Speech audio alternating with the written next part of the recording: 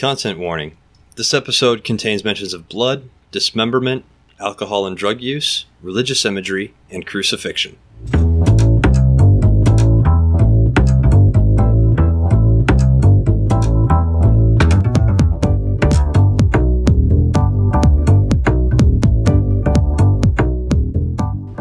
Welcome to Table It, a micro-RPG podcast. My name is Tim, and I'm one of the hosts and the editor of this production. Table It is an excuse to get my friends Max, Matt, and Manny to play micro-RPGs with me. We are all interested in game design as well as actual play, so each game will get a review at the end. Stick around and hear our opinions, as well as if we put the game back on the shelf, or if we would table it and play it again later. This week we are playing Hexingtide by Will Phillips. All of the eyes hovering and floating around him turn and look at you. I'm looking at them. Gabex.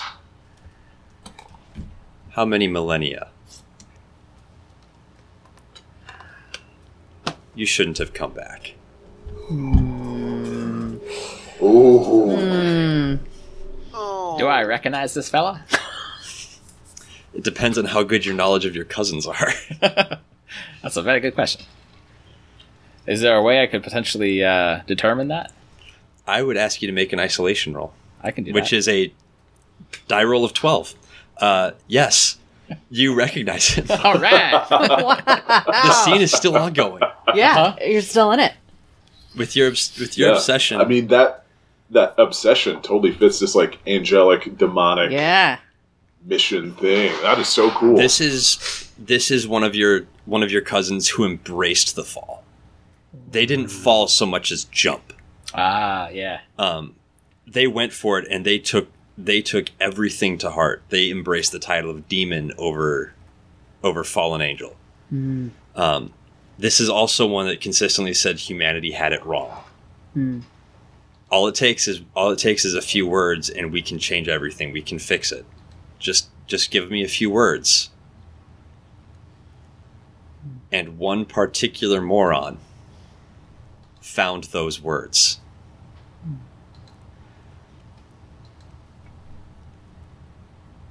I was trying to give myself enough time to come up with a name, and it's gone. I like earlier I pulled up a list of angel names. You want me Yes, to please do. send you that list? May I humbly suggest perhaps this entity forgot its name? Ooh, I like that one. Or cast off its name. That's cool. Do we have like potentially it could be like, I think Abaddon's the name of a demon. That sounds vaguely up our alley. Isn't Abaddon, like, big bad demon? Yeah, Abaddon's a whole other level. Yeah. I like the idea that Max brought up. Yeah, this is... This one's name was stricken from memory. Oh, in that case, I think my character... I think he says it and it comes out as static. It comes out as, like, redacted, ununderstandable noise. Yep. Yeah. That is so That's cool. really cool. That Beyond is like... speech. It's been a long time. Can we hear what's happening? Yes. Okay. So All of the words are echoing around you like loudspeakers. Oh my god. so When these entities talk, continents collapse. Wow. poetry. So can we assume then that the book is the words that change? Okay. Can I want to do some fuckery. I am learning to hate this phrase. Can I again use Fey Glamour to change the words on the book? Ooh. You can try. Okay, what role would that be? That's going to be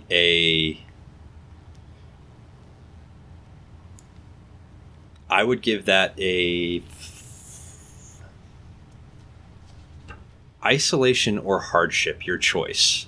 Because are you trying to change the physical book, or are you trying to change the knowledge contained? I'm trying to...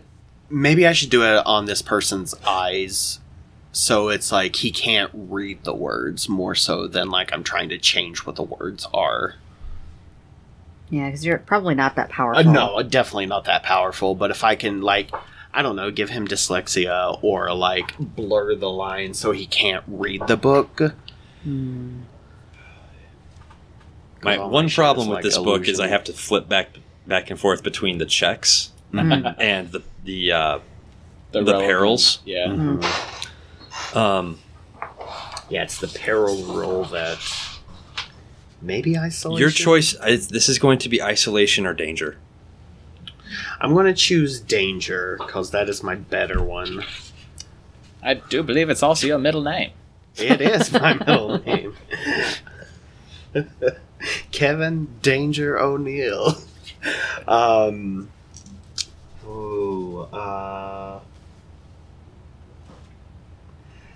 I'm trying to think if there's like a logical way to pump portents into it. There isn't. However, when your changeling fetch chases you down, they're a bloodhound for your glamours. Yeah, we can narratively write that in. Yeah, I'll actually put 2 into that one because I don't want to fuck this up. So, rolling in D12 plus 3 plus 2. So the good news is you can't fail. The bad news for me is you might roll stupid. 9. 9 plus 5, so you rolled a 14 on a 6 or over. Wow. Yes. Oh, so man. what does this look like? The chanting stops. Oh, instead of the chanting stops, can it be like, how doth the little crocodile release its shining scale, or some like very well known like Lewis? It goes from what from unintelligible syllables to the words of the Jabberwock. Yeah, that's what I was saying. Sure. 2 lines. He gets 2 lines in, stops, and all of the eyes shift from looking directly at Gabex, and they pivot ever so slightly to look through the wall. Which I can't see, so I'm just yeah, we don't know that's happening. It's like, But now it's watching you. Do you think it worked? I hope so. I don't know. I hope it worked. Hey buddy, all eyes on me. 1, 2, 3, eyes on me. Okay. Who goes next?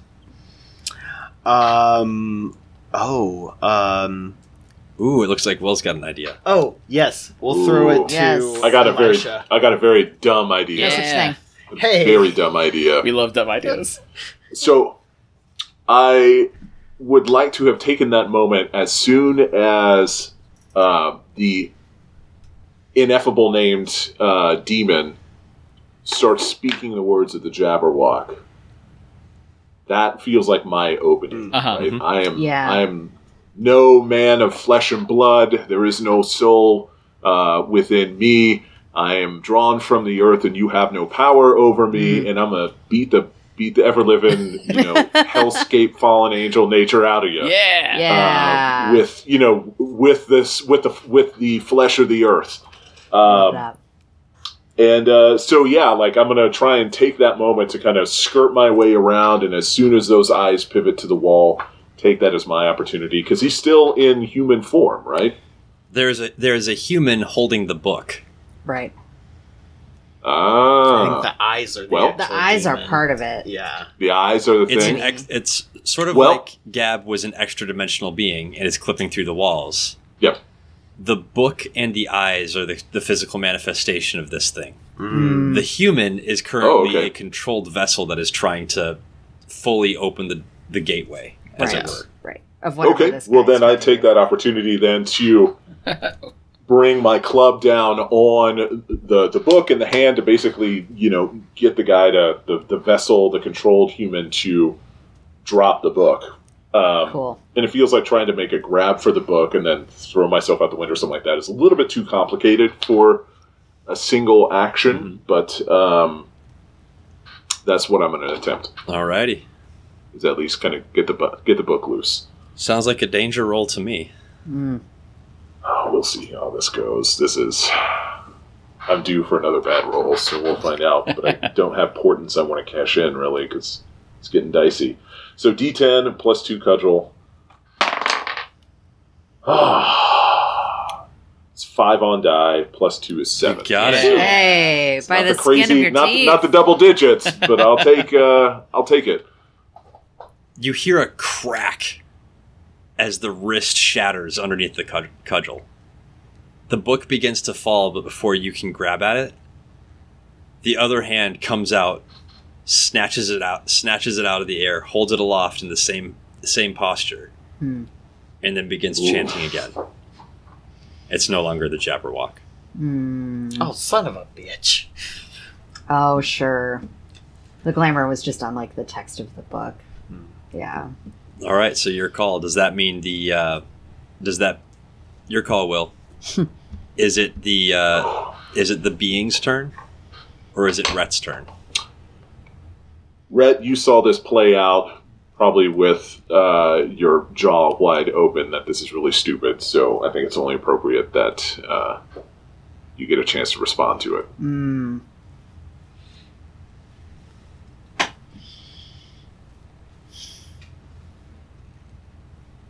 Thinking.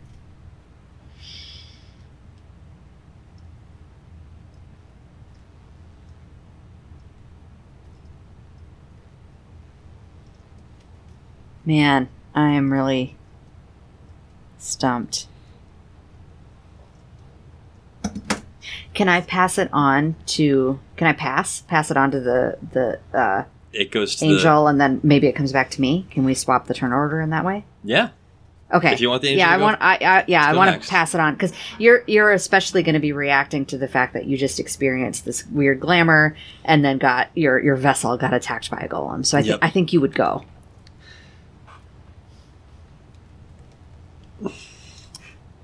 I see you've learned not to work alone anymore, Gabex. Unfortunately, I've done the same. I need everybody within earshot to make an isolation portent check. Ooh. Say an isolation So this feels portent. Yep. like it probably ping off of my Grateful Getfulness, I think. Mm-hmm.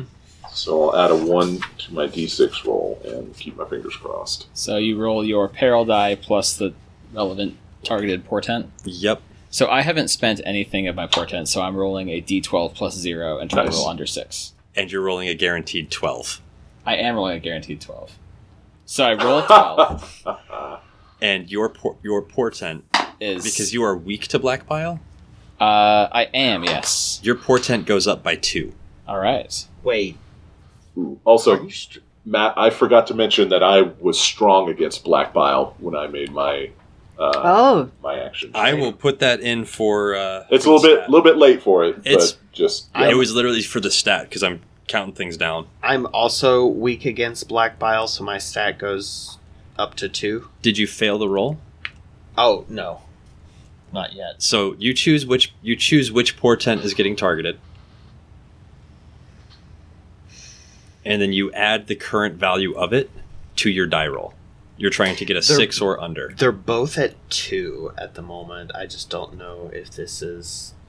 Would you say this would have... If I fail, does it have a higher possibility of, like, summoning my hunter, or just negating my magic through iron poisoning? Are they both stat of They're 4? both at 2 right now. 2 of... 2 of 4 and 2 of 6. I would put it under the magic because that's Okay. what's more likely to get affected here. Okay.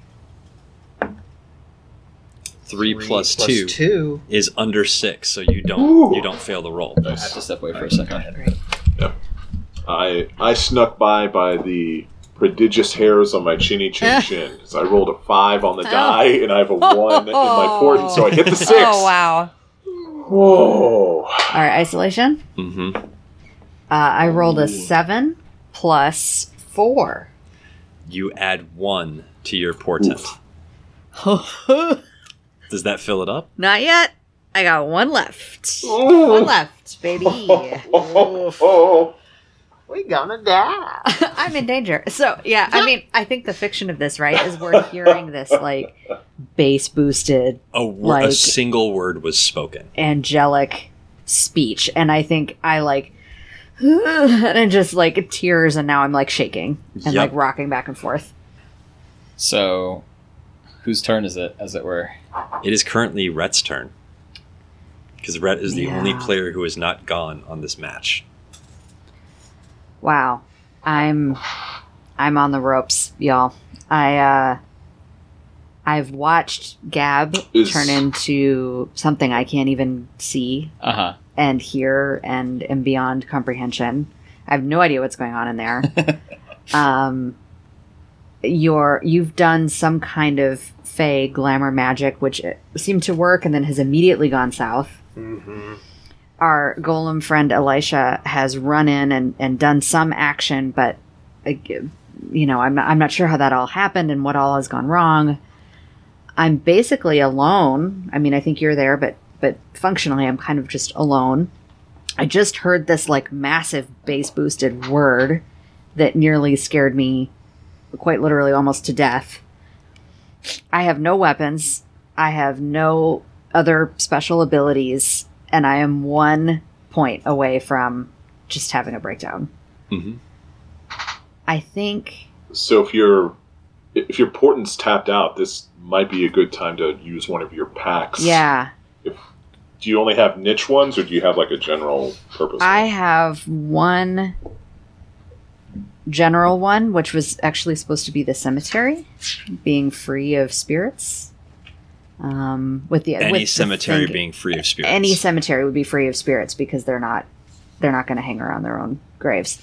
But I'm in the house. There might even be a cemetery on this property, but I'm not in this. We did establish that there aren't spirits. That's true. I think I would actually qualify that. You could invoke that right here. Yeah. This is what's real. This is what's happening. Yeah. It sucks and it's terrifying. But it's not spirits. It's real. Yeah. Yeah. And everyone can see it. This is not your family's gift. This is not your curse causing the problem. Right. This is something else. Right. So what that does... Yeah. Yeah. So I think... that pact is tapped out for the rest of the scene. Yeah. So you can't use it again. Right. But you're not sacrificing it, so you're going to have it again. If I read the rules correctly on that one, Will. Yep, that's right. Mm-hmm. So honestly, I would go ahead and put a little check mark beside it saying that's been done there. Yep. Go ahead and reset your portent back to 0. Whoa. Okay. All right. With that, everybody at the table has taken a turn, so you get to pick who goes next. Gab. Okay.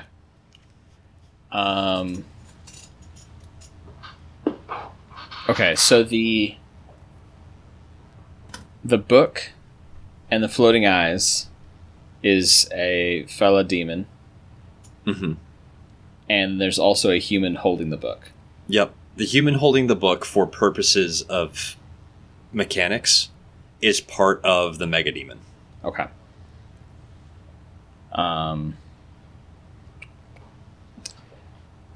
It's probably easiest for you, Tim, if you think about it as clocks.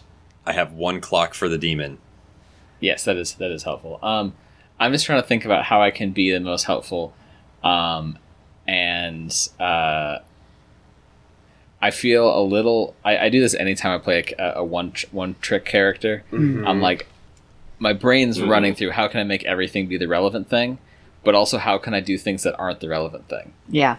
And I'm trying to figure out how I can help using any peril that isn't isolation right now. Because right now my thoughts are, okay, I could potentially fight this giant fellow demon. I think that's probably the good move. Mm-hmm. But that's probably a danger roll of some kind. Like, actually, here's an idea. I think Gab is going to pull himself together. He's going to kind of fold reality back in on itself to put him as just a regular tall human man. And albeit still a horrifying demon in his own way. And he's going to... I have an idea. Well, I want to hear the rest of this idea first. And my thought was to tackle the dude with the book. My idea is... Because you're rolling max on isolation, right? I am, currently, I believe. And that's unless like that's gone... about... The scene is still going on. Okay, yeah. That's like knowledge and Yeah. esoteric knowledge and stuff. Could you use that to learn this demon's true name? Oh, no, that's just the thing. Oh, you He know it, knows though. Yeah, I You know. said I've it, already and said it. And it came out staticky. Yeah, it's been erased from existence. Which is part... But we know that this demon is willing to converse with Gavex as his old ancient cousin, right? Like, if I'm being metagamey-ish and trying to focus on the fact that you still have this obsession, your isolation is 12 all the time, like, could this be a bit of a witty repartee, philosophical, theological discussion to try and, like, get the demon to back off with whatever nefarious plans it's got? I think that's the move. Or at least distract it long enough that we could just... Yeah, I think I'm gonna tell him. You see, your taste in books is trash. You should put that one down and pick up a better one.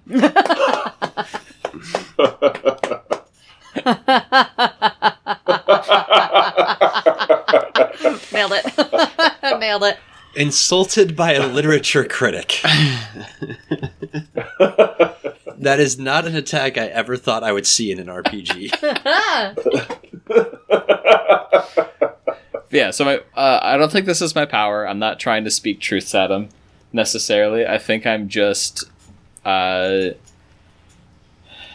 insulting him and keeping his attention, just trying to, do a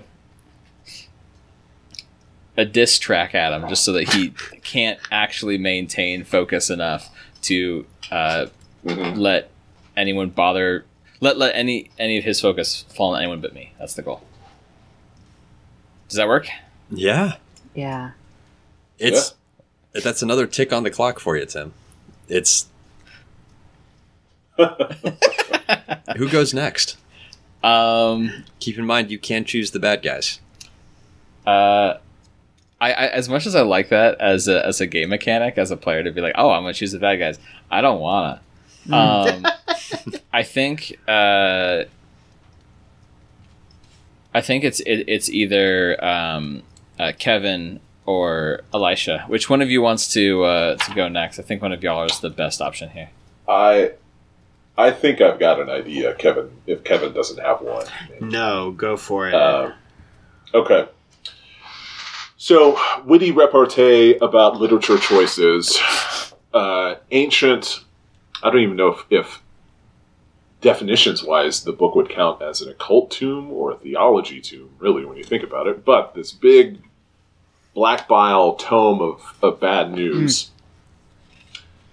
trying to separate the vessel of the human from the book didn't have quite the effect I hoped it would. So this is a bit of a Hail Mary. I'm going to use my break off parts of my clay body ability to basically jam up the book and try to muscle in, because it's just one hand on the book, the other hand is physically broken, the wrist is broken. And, rip off my own hand, jam it in the book, try and get the book squished shut so that the properties of the clay just gum it up and keep it shut. Cool. Sick. That's cool. I like this. Again, I think it's going to be a hardship roll from you. Oh, man. I was hoping that'd be danger. Okay, well, I since I'm ripping off a piece of me to do this in the chaos, Matt, you tell me which you think thematically fits better, because they're both 1 out of 4 right now. Either returning to the inert form or the great forgetfulness. Great forgetfulness. I kind of think the physicality means returning to inert form because I'm tearing pieces of myself off, but I think tearing pieces of yourself off means you are literally risking tearing away some memory. Okay. The inert form. So I will put 1 point. Yeah. Okay, I'll put 1 point into great forgetfulness because my memories are tied to my corporeal being. So that's now 2. So I'm rolling +3. So I got 50% odds here. We'll see how it goes. Oh, what the? This is weird. So I rolled another 5, and +3 is 8. Nice. It's like 3 5s in a row. Yeah. Okay. And I'm strong against black bile. Yep. So the book, you watch as the eyes are now sort of dancing around, figuring out who to watch for, what's happening, what is being affected. Where there once was a human in the form in front of you, there's nothing there. They're just single-minded. They have no consciousness left. They are here to read the book, to bring this particular reality to a change. They're reaching up, and with their incredibly limp other hand, because you broke the wrist, you snapped everything they're doing, they're trying to pry the book back open to the page it was on. They're not succeeding right now. But you have successfully welded the book shut for at least a little while. And in that moment, I feel just like the haziness of memories, like even for a flash of a moment, I lose my sentient self in the action of just trying to keep that book closed until I kind of snap back and realize that, I have a name. I am a true man. I exist, and I am here, helping friends and colleagues prevent this great evil. So in your call, who goes next? I have a thing, potentially. All right. Yeah, I'll choose Kevin. Awesome. Can I sacrifice a pact after doing the action, or do I need to do the action and then sacrifice the pact? To trigger a passion? Yeah. You can sacrifice the pact and and go forward and do an action, I would say. Okay. So what I would like to do is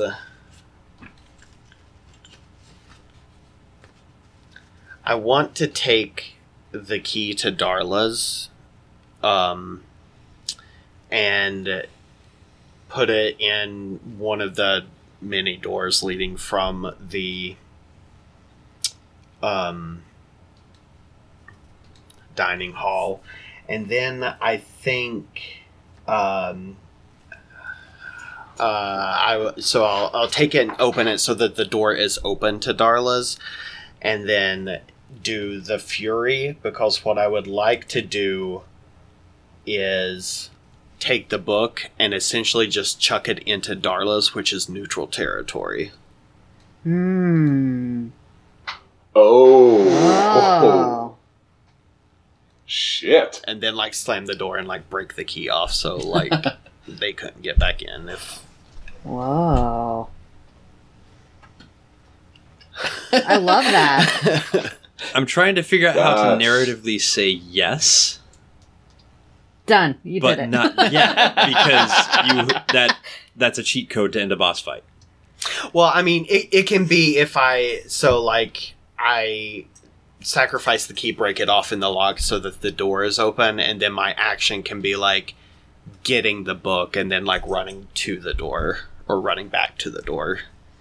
I also think there are a lot of ways to, this is sort of outside of, GM Clippy, I guess. There are a lot of ways to win a fight, and it's not always going to be combat. Yeah. An inventive lateral idea is, it's up to you. It's really fun, but with the way the stats panned out, there are 4 hits left, to take out on this particular ritual.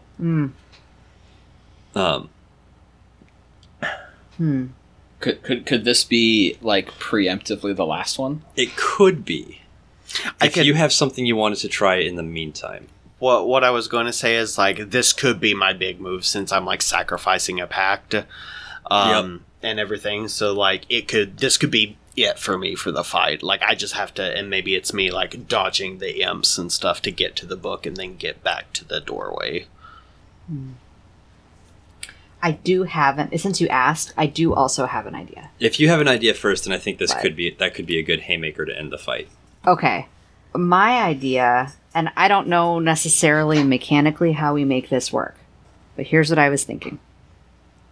Sacrifice a pact, my only remaining pact would be my relationship with my spirit ancestor, my Aunt Hazel. Mm-hmm. Mm-hmm.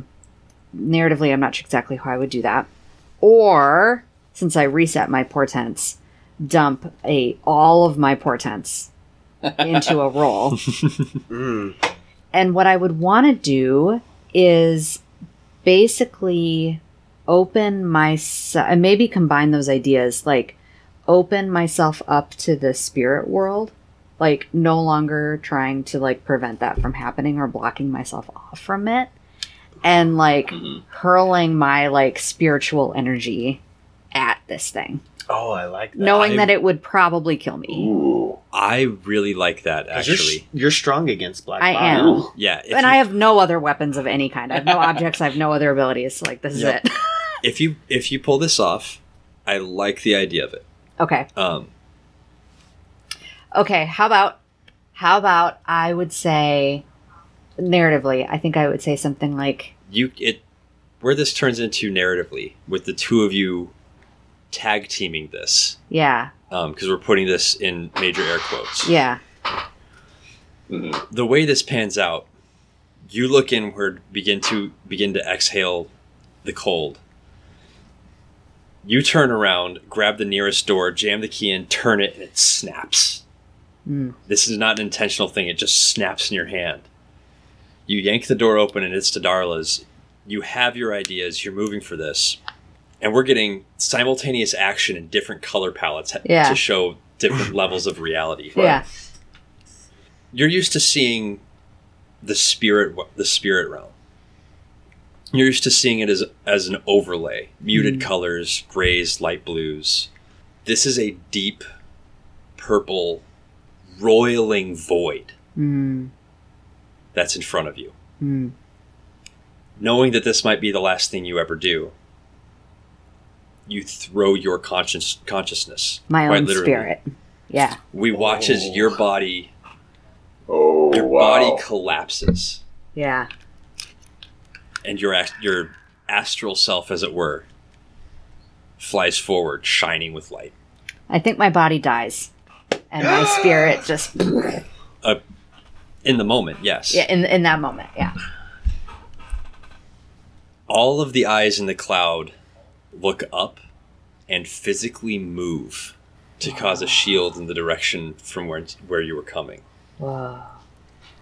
Leaving the opening where Kevin comes flying around, grabs the book, and just discus throws it. Darla, take care of it! The book makes it through the doorway. The door slams shut with an impact that echoes. In the moment before your consciousness would have collided with this force. And the next thing you know, you're gasping for breath and sitting up. Which body's he in, though? The eyes all fall to the ground. With a wet plop. Yep. That's so gross. Whoa. That was a hell of a thing. Yeah. Did we... You're in your own body. And did we do it? Oh, man. Well, that was a hell of a thing. We are still surrounded by a ton of vampire children. Maybe we should talk to Mr. S and get the heck out of here.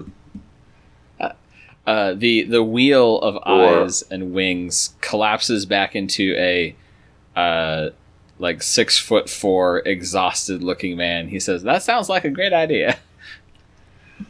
Breaths heaving, much diminished, knowing at the very least that the problem has been solved for now. This is where we leave things off. The camera cuts away. The credits are rolling over a montage of the team getting into the car with Spielhofer, getting delivered back to their individual homes as they lick their wounds. The post-credits scene is the next morning. Mr. Spielhofer drives you up to the address for Darla's. You get out of the car, close the door, turn around, and you realize the door's not there. In fact, the building that Darla's used to inhabit is also gone. And that's where we fade to black. Whoa. I sucked Darla into hell.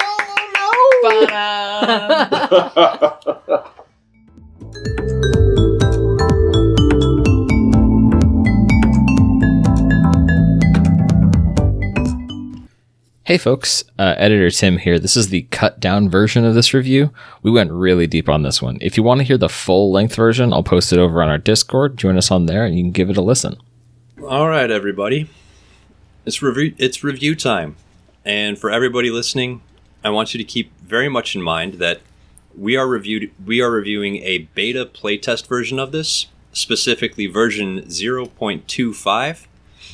And if we got the timing right, the current version that will be available is 0.26 because Will has a new version that's coming out very shortly here. Yeah, playtest 3 should be dropping in December as everybody gets to enjoy the podcast going out. Keep your fingers crossed. Yeah, woohoo! Way cool. All right. So, as per usual, we always start off going around the table with likes and dislikes, and I think I'm going to start with that if everyone's okay. Great. Go for it. First off, I love the fact that this reads and plays as a fiction first and rules light Chronicles of Darkness setting. This is wonderfully done. It fits that very, very well. Honestly, the only serious dislike I have about this is the fact that the game is not finished and I can't go purchase a hardcover. That is quite literally it. This has been fantastic. Cop out. You can call it a cop out. I loved reading through it. I loved the fiction as it was presented. I would say if this was closer to being finished, the dislike would be that there's not enough world building already present in the book. Yep. But it's a beta playtest version.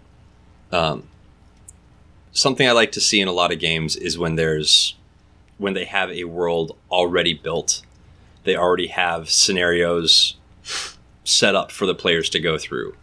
Like, hey, here's the initial adventure that you can just run straight out of the player's handbook. Something like that tends to be really helpful for larger games like this. I think adding something like that would probably change it from a zine to a full book. But, yeah, that's about it. Manny? Yeah, I liked the sort of like hit point system, even though there aren't like hit points in terms of like health points, but like where the scenes or this is kind of a like and a dislike because Matt and I were talking about this about like running into like what is successes, but like the idea of the clock and having so many like points on the clock that you have to hit, I really like that. So like you're not counting your own hit points and once you hit 0 you're dead or passed out or whatever. I like that you could like take a lot of hits and keep going and still keep affecting the thing. So I liked that a lot. I really like the Kaimoi system. And I have I almost want more of that. Like, I like the being strong versus weak against. It's like, I don't know, I'm my own Pokemon, sort of, type of thing. Sure. And I really like that system, and I don't know, maybe want more of that, or maybe more of, like, Kaimoi being more integral to, like, the world of the game than just, like, things that affect things, or, you know. Yeah, for sure. When I realized that I was strong to the vampires, I was like, oh, this is my whole thing now. Yeah, exactly, right? So I like that. This may have been me, but I was a little kind of confused as to, like, which peril dice I was rolling when, and, like, it was hard for me to figure out which portent was being affected when I had to do portent rolls, because, like, I think I may have, like, picked bad ones. So I don't know if that's a fault of the game or a fault of the player. Or not even a fault of the game, but you know what I mean. Because when the big bad was, like, fighting me, I was like, well, it's not fighting me with iron. How's it affecting my iron portent? So, yeah, I was just a little confused on perils versus portents and how, when I was rolling and what I was rolling against. Next. Yeah. Well, this is great. I really, really, really enjoyed it a lot. For being a beta playtest phase, I think it's incredibly far along. I think we have all seen completed, published games out there for money that are less well done. For sure, no doubt. Things that I really liked a lot. I could go on. I really enjoyed the character creation as a whole. I love the idea of starting with the concept, moving, privileging the role play forward aspect of that is really cool to me.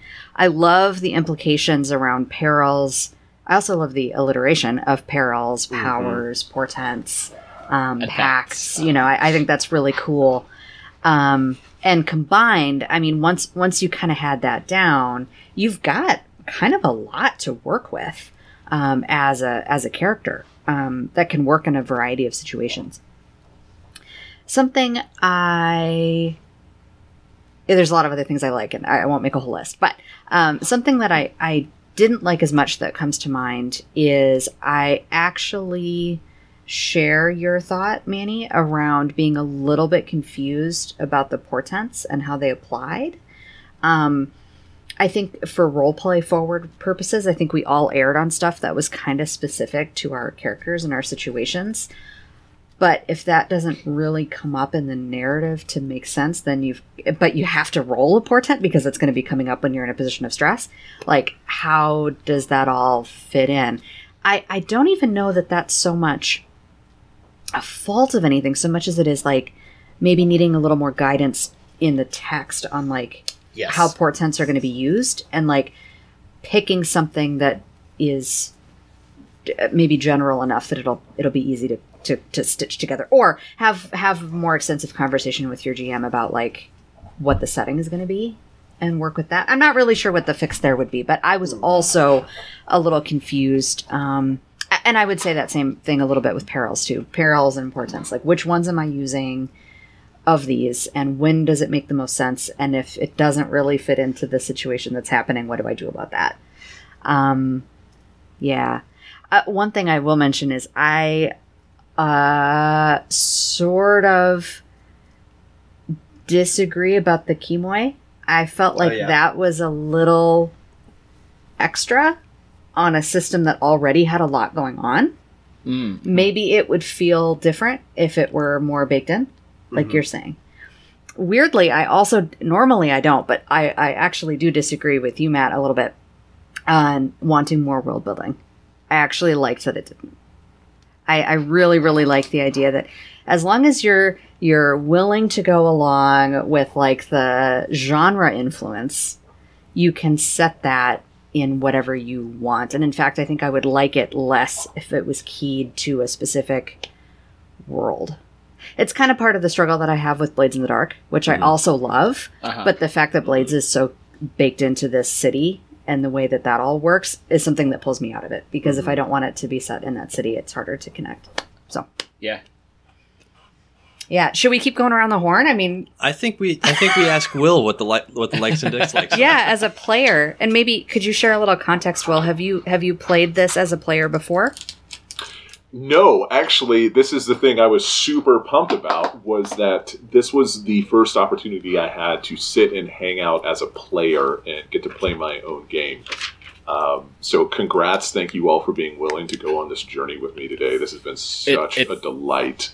It hits different, right? It does. It definitely does, right? Yeah. And it's definitely a lot of like sitting on my hands and keeping my mouth shut in getting the value out of watching Matt GM the rules and interpret what I read was a real value add, right? Because let's be honest, one of the biggest downsides of this system is that the designer is not very smart. And so it's helpful to get other people reading this to kind of help validate some of the design decisions and just my generally opaque and overly wrought writing style. So this has been great. Some of the feedback I've got are just little tidbits. The world building piece, I think, was a very deliberately done choice to keep it as setting and rules, or not rules, but setting and world building agnostic as I could in the rules themselves, beyond the implications of the Chaimoy system. The plan, once the rules themselves get fully baked and vetted, is to then start to release setting and adventure zines. So, Nice. yeah, I'm going to start with this whole like 1920s, 1930s setting that is very similar to the city that we just spent time in today. And from there, kind of there's a lot of different ways that this could manifest, because I think you could definitely put this in a Deadlands setting. Like I think a taking Deadlands as a campaign setting and running a Hexingtide game in it would work really well. I think you could even do kind of future-facing, gritty sci-fi sort of stuff if you were focused on weird aliens or mutants or psychics in a world of more hard sci-fi kind of settings. I think that could work. Mm-hmm. Where I'm not sure. You could do like a Warhammer 40k style, like Hive City full of mutants and such. Yeah. Right? Yeah, I think it would work there. Where I'm not sure it would work quite as well is traditional kind of current 5e style power fantasy, high fantasy, right? If everybody is super magical and powerful, then there's not a lot of space for the weird and the odd and the monstrous in that, right? But I think you could totally do it, though, classic, like Fafhrd and the Grey Mouser, Conan, sword and sorcery style of a bunch of weird, super powerful, and strange people, whether they're monsters or just outsiders coming into a city setting. And I think you could frame a sword and sorcery adventure that way with Hexingtide, but it might not be how I go about it. So, that being said, there will be some setting supplements built into this as kind of add-on pieces. Can I tell you what the next setting would be? I have no idea, and ideally I'd like to connect with other creators and writers to kind of flesh that out, right? Mm-hmm. Yeah. Definitely. Oh, I think I'm the last one to go here. Yep. Okay. So I have likes and dislikes. I've got many likes, and I kind of struggle with the dislike. The initiative of all things struck me. Asking a player, okay, who do you want to go next, including the monster? Oh, I loved that. Caught me so off guard, and I was like, "There's no way that's in the rules." And I flipped over and found it, and it was. And I was like, "Oh, snap!" So that was definitely like So one big like was the initiative was very cool. My other really big like was I love games that let you sacrifice parts of your character. Yes. So being able to sacrifice a pack, when I realized I could do that, I was like, that's the cool shit. I'm into that. The biggest dislike, not counting mystery detective games, that's always the thing I don't particularly like as a player. It's like anytime I don't know anything what's happening, I'm just like, well, I don't know where we're gonna go now. I guess I stare at this lock until something happens, but that's just me as a player, not even remotely related to the game. My one dislike of the game is I think Manny, you said the perils are a little kind of hard to get my head around. I look at the word danger and I'm not certain what that means. I look at the word hardship, I'm not certain what that means to my character, and it might be me, but for me, when I was like, isolation 12, that sounds good, that ended up being really handy. I rolled nothing but isolation all game, except for my last roll was hardship. So I think the perils were my biggest complaint. I think maybe if the character sheet that we're using, I think if the character sheet had a description of them above or below or nearby the word danger, I might have a better idea of what they're supposed to be doing. Yeah, that was my like and dislike. All right. Okay, so that moves it into question time. And first one, which I think is very interesting here, is what was this game trying to do? And honestly, unless anyone wants to go ahead of me on this one. Go for it. This game was looking to be a rules light monster system. And it matches perfectly. It's a question that I wish I could answer a little bit better, but seeing as we're playing a singular one-shot and it's much bigger than the typical micro that we work with, there's a lot of world building and expansion that goes into these games session by session by session that we're just not getting today. So I wish I could give more about what kind of themes the game is trying to evoke, but at the same time, when you have those longer sessions, that's also table by table that's different. Right.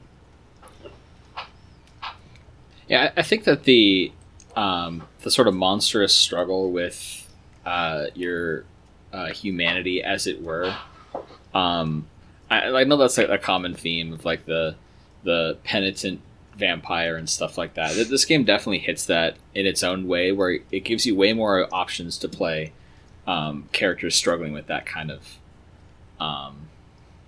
Sorry, it's kind of hard to think when I'm worried about small fry bumping my stuff.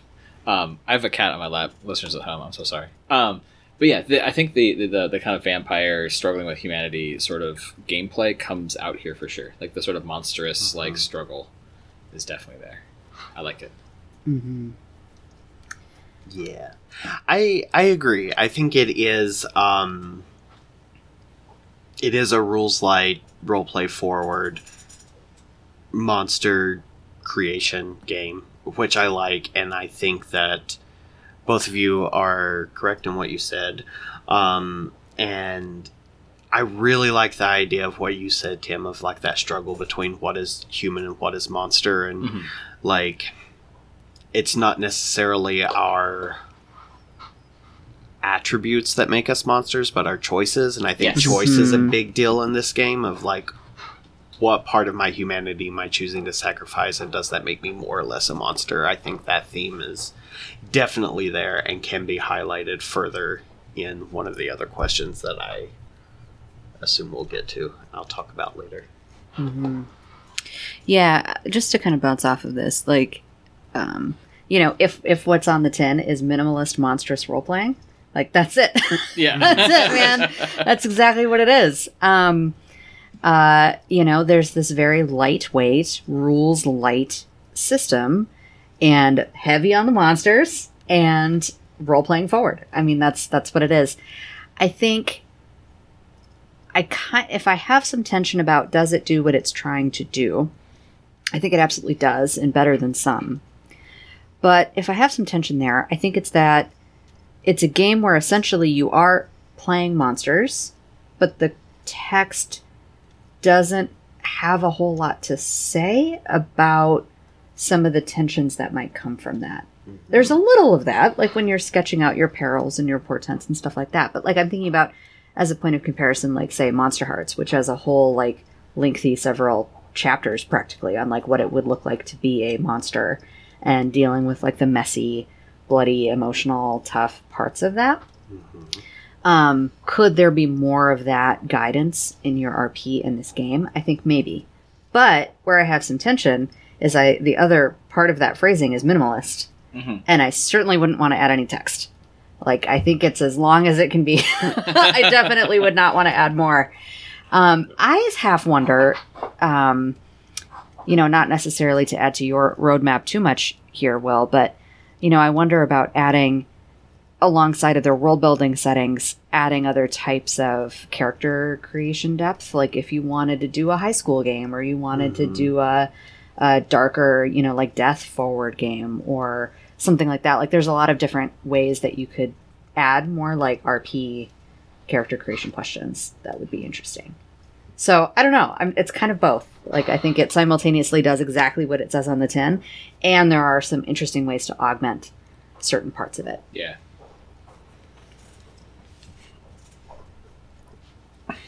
Yeah. All right, so this is an interesting bit, considering we're aiming for what's on the tin, as this is what the game was trying to do. Mm-hmm. Will, this is the first time we've ever been able to ask this question. How close to the mark are we? Yeah. Pretty close, Matt. Like, that was very encouraging. There were a couple of choices that you made in interpreting what I had written, which were 100% valid, because I didn't do a good enough writing words on, well, not on paper, but in Microsoft Word to make this be more clear. Yeah, the only other stuff that really significantly deviated from how I've run this in the past versus the game we had today is that I often am pretty generous in giving standalone scene-based packs, portents, and powers for players to be able to tap into. Yeah. And so I think that's something that I was going to get into before we hit the what would you change portion. Oh, like Blade style, where like you're rolling up and like you're in the action, you know. Yep. Do the scene and then cut and you're back out of it. Yeah. Yeah. Oh, shit. There's a lot in here that qualifies much more for a bigger game and that long running setup. Yeah. There's a couple of pages near the back. Pages 26 and 27 in the version we're going on currently. The scenes themselves have stats. And the scenes have portents and pacts and powers that you can utilize as a character. That on top of the montages and flashbacks. There's a the montages and flashbacks idea is something good. Making a power check with a target number based on the desired result. That was confusing to me enough to the point where I was like, okay, I'm going to try and touch on this bit, where let's make that a temporary power roll. But I didn't have a way to really bring that forward. Like, which kind of power check are you doing? So there was a little confusion on my end that a little more explanation could help. And in honesty, I think that montage, temporary power, like I've renamed it in the Playtest 3 doc to temporary effects. Like I'm wildly dissatisfied with that specific system right now. And even the existence of target numbers is an artifact that I failed to fix when I sent 2.5 out. There aren't target numbers anymore. Everything is, roll 6 or either higher or 6 or below.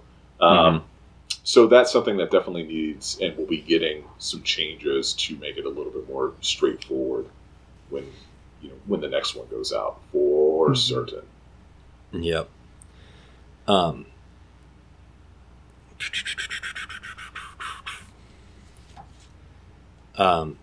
next thing on my what would you change? That actually comes back into the combat again. The enemies and dangers. There's a really, as somebody who generally likes statting stuff out, it's very clear, very concise on what you do. Here's how you build it. The part I had an issue with was the vulnerabilities section. Dangers may be attacked or challenged via one or two specific avenues. These vulnerabilities generally key back to the 3 perils, but players should be given some latitude in their approach. So where that comes across in the examples that are given, it's actually, the examples give that off perfectly as to what that's supposed to mean. Like, Boggart, the red-capped malevolent sprite, has a vulnerability to physical attacks, which would be out of a danger or a hardship roll. Or he's got a vulnerability to blinding bright light. So any kind of roll that could cause that would give him a vulnerability. Sure. I was losing track of what was going on, what I was trying to keep going, and this is on me, not on the game. But as running this game for the first time and trying to keep it all together, having over-prepared story-wise and under-prepared stat-wise as I sat down today, I was trying to stat things out and keep going, and I lost track of what had which stats until I finally settled on having 3 specific things that I had to finish statting mid-fight. So I actually completely dropped that vulnerability section just because that made it easier for me. Sure.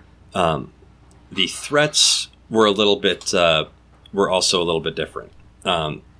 Phrasing in the book, even abstract dangers don't stay static, though their specific impact depends on the portent being checked. So the threats that I'm asking you guys to roll for, that was another thing where I was like, okay, how do we do this? And this is where I think we need to bring up the biggest part of what would we change, and that is the portents. I love the portents the way they are. Mechanically, they work out great. It's not necessarily...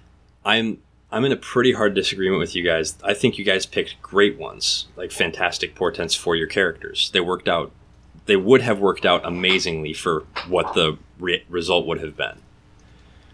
Where the disconnect is, I think, on these is the fact that... Does it ask the GM to keep track of all the players' portents? No. Okay. It doesn't ask the GM to keep track of the portents. What it's... it does say to treat circumstantial weaknesses such as silver or garlic as narrative triggers that key into the specific portents, but not necessarily the portent themselves. So it's not so much, oh, this is a thing, so now I touch this, I now have a weakness, my portent goes up. Where the issue is you need to, as both the player and a GM, when you fail the portent, which is effectively your defense roll or your saving throw for D&D fans, that's when your portent goes up in a bad way. You need to find a way to narratively draw whatever the current conflict is into your portent. How does that affect it? Yeah. Yours was really easy to do that with because your character was just naturally very nervous. Right. But whereas we had 2 moments where the iron weakness and the fetch both made a lot of sense to use those as the portents. Like this is the end result. But when you were fighting the nameless at the very end, there wasn't a little weird. It felt a little bit weird. Yeah, I think we're saying the same thing in that regard. Like the structure of them makes sense, and we picked interesting and compelling ones. But when you're in the moment, if the narrative has now gone a different way for whatever reason, it might be harder to reconnect it. Yeah, that's where the difficulty is, and I don't necessarily. Yeah. I think unless anybody else has anything pressing, I think we get to the question of the day. Yeah. All right, the finale. Let's do it. Table it or shelve it. I'm going to go first on this one. This is a hardcore table it for me. I cannot wait for this game to be finished. I can't wait for the next play test. I'm going to be following this until it's ready. Great. My answer has a caveat. As a micro RPG, I would shelve it. As any other game, definite table. I just don't... I think there's too much, and there's too much I want to do it in a micro RPG, like one sitting setting. I want to play a much longer campaign of Hexingtide. Mind if I slip in before you? That's exactly what I was going to say. As a one... I would never one-shot this game again. Nope. I would definitely table it as a potential longer game. Maybe like a... I love arcs. Like this could be like a 4 or 5 arc game for me. Exactly. I think that would be perfect. And I think that's like right where the sweet spot is for this game. What about you, Max?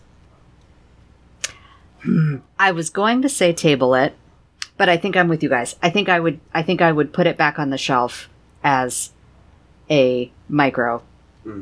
But I would definitely table it as a not micro. Yeah. I would one-shot it, maybe, but like I wouldn't approach it as being analogous to a micro RPG. Yeah.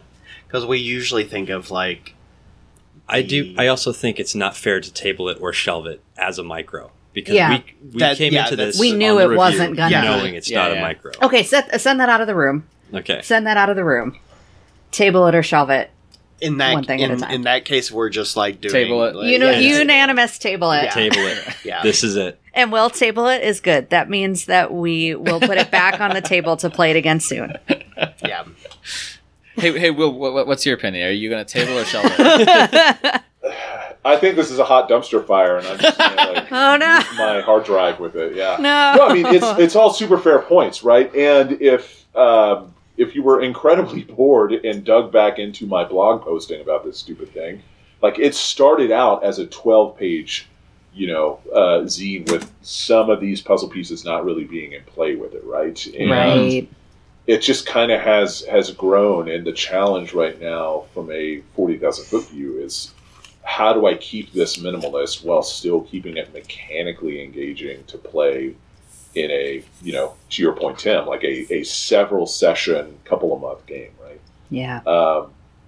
And that's even some of the stuff that the third playtest is going to introduce in the world's most minimal fashion ever is how to continue to give longer term players a feeling of progress, right? Like it's clearly not motivated around hardcore, like D&D, D20 style, like I got to get to my next level and all these, stats go up and I get feats and I get all this stuff. It's not that sort of game and not the stories or mechanical kind of gameplay experience. But it does work a little bit if you give it some legs versus it's got just enough complexity to be a fair bit to ask people to kind of start to grok in a single evening session, right? Mhm. Yeah. So I think that's all super duper fair standpoints. Yeah. But yeah. I loved it. So let's do our wrap-up stuff. We're going to do plugs. And Will, just for reference, this one plug reel is going to get tacked at the end of each episode that we do. They're just going to split this up into. So let's go ahead and start with you. Why don't you plug this game, plug your socials? Where can we find it? Where can we find you? Hey everybody, it's your friend Will Phillips. You can find me very creatively named on Twitter and, depending on the date you are listening to this podcast, possibly over on cohost.org. Also, as Will Phillips. Super hard to remember. You can also find everything you need for Hexingtide, my TTRPG of minimalist, monstrous role-playing, on hexingtide.com. That'll take you to my game blog, which has links to free pay-what-you-want downloads on itch.io, the Players group on Facebook, and, if I do say so myself, a very lovely curated Pinterest mood board. If you have any questions, any interests, would love to hear from you. Amazing. Love it. Everybody, go to hexingtide.com. Do it. Go to itch.io. Buy the game with real money. Support the artist. All right. Thank you very much for that, Will. Thanks for coming on. Let's finish out our other plugs. What do we all want to plug? I will plug the. I'm going to plug the Table at Discord as usual. Come right. join the Discord, interact with us. It's about the only place I'm any kind of social on the internet. I have 2 plugs this week. One is if you like my sultry voice in your podcast receptacle holes, otherwise called your ears. I appreciate you defining that, Manny. Yeah. Confused. We're going to earn that explicit tag. I have another podcast where I GM an evil D&D campaign set in a world where the Dark Lord won, and all of the main characters are entry-level employees of an evil corporation. It is called Lesser Evil, and it should be on your podcatcher of choice, hopefully. If not, by the time this drops, then shortly thereafter, so stay tuned. We're evil_pod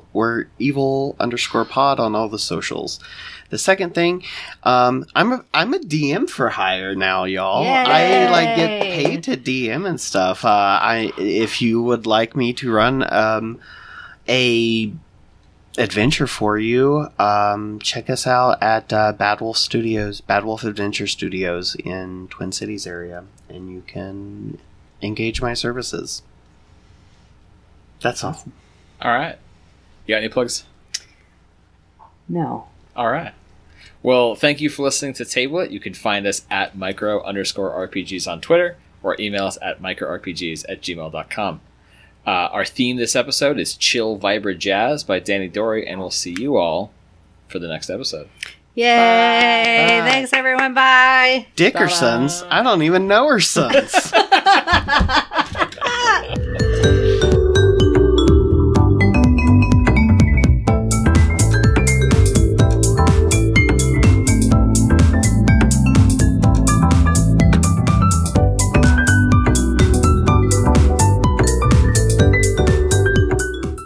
I'm a whole ass angel.